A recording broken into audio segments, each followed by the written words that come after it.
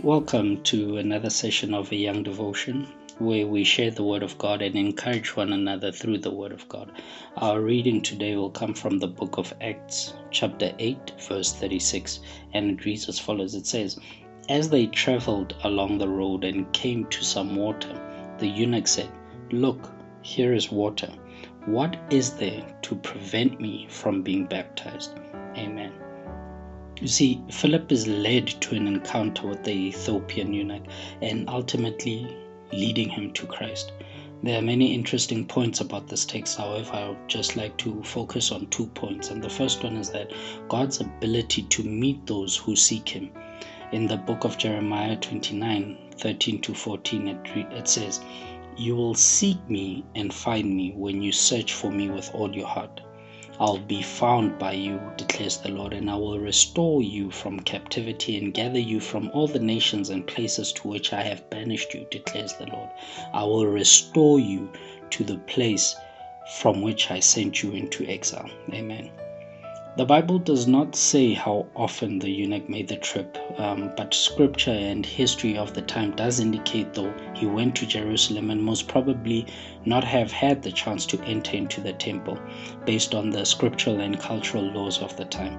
However, God found it fitting to send forth Philip to quench this burning question that the eunuch was pondering based on the scripture that he was reading. And likewise, with so much knowledge and resources available to us in this day and age, it may be that you keep going to church religiously and yet never have an understanding or clarity of the Word of God.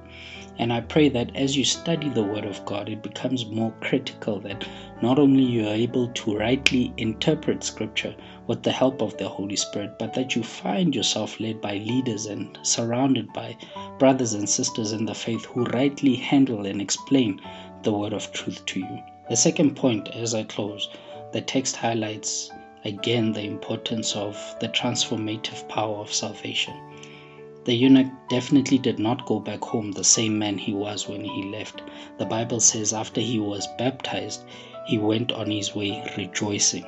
The eunuch probably traveled the same route going to Jerusalem, and the very water which had no meaning as he came now became a very important symbolism to this newfound truth. And that is the transformation for all of us after accepting Jesus Christ as our Lord and Savior.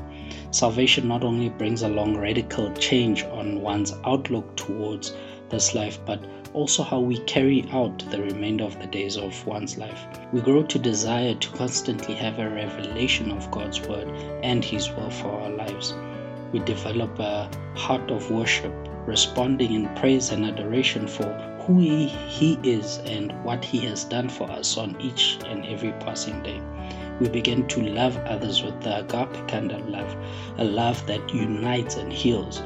We learn to forgive. We learn to be obedient. We develop a heart of service. So my prayer for you from this word is, may you continually rejoice in knowing that you are saved from eternal condemnation.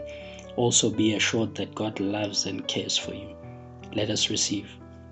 The Lord bless you and keep you. The Lord make His face shine upon you and be gracious to you. The Lord turn His face towards you and give you peace. Amen.